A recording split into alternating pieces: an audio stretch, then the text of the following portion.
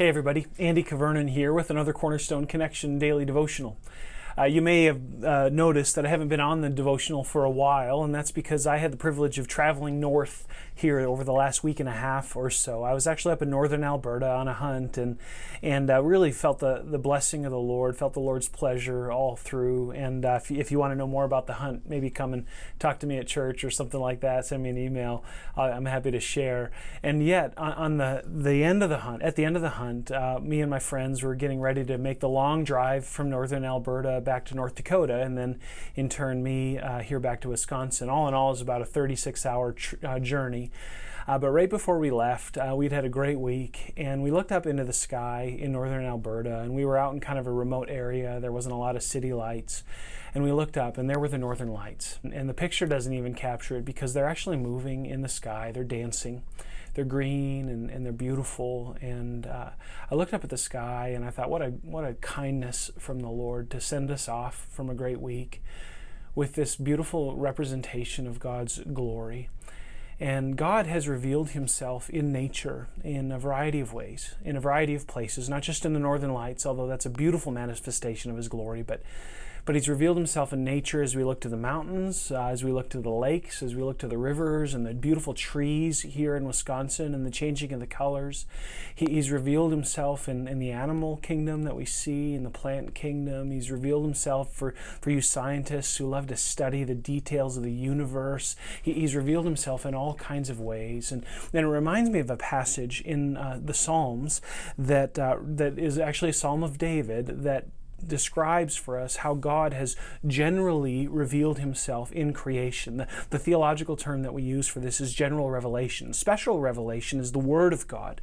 God has revealed himself through Scripture, and special revelation is what's required for salvation.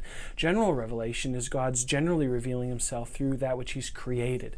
And we talked in church a couple weeks ago, Romans 1:20, God's invisible qualities, his eternal attributes have been clearly on display so that men are without excuse. God has generally revealed himself throughout through nature.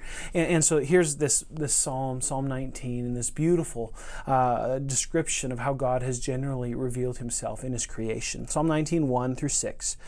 The heavens declare the glory of God, and the sky above proclaims his handiwork. Day to day pours out speech, and night to night reveals knowledge.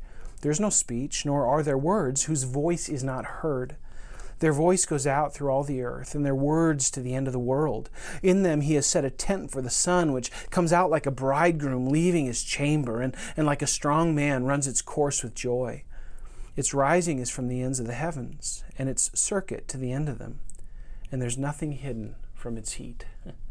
Friend, I don't know where you're at these days. For me, I was so grateful for God's grace in allowing me to spend some time in nature. And I don't know if you're in a place where you're struggling, where you're hurting, maybe you're angry about something, maybe you're disappointed, maybe you're feeling shame, maybe you're feeling fear about this or that kind of a thing. Whatever it is, I want to encourage you. Even if you can't go hunting in northern Alberta, and I understand not everybody can, of course, right? But walk outside or open a window or just imagine that last time that you saw the sunset, or those trees changing color here in beautiful central Wisconsin, or whatever kind of picture of God's revealed glory in nature that you are drawn to the most.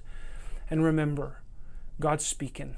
God loves you, and God invites you to delight in him as you open your eyes to his glory. Today, open your eyes to the glory of God as he's revealed himself, and worship. And watch what he does to your attitude. Watch what he does to your fears. Watch what he does to your heart. When we worship, when we acknowledge God's revealed glory, it tends to change us. And so let's be changed by who God is today. God bless you, friends, and Lord willing, we'll see you again on the Cornerstone Connection.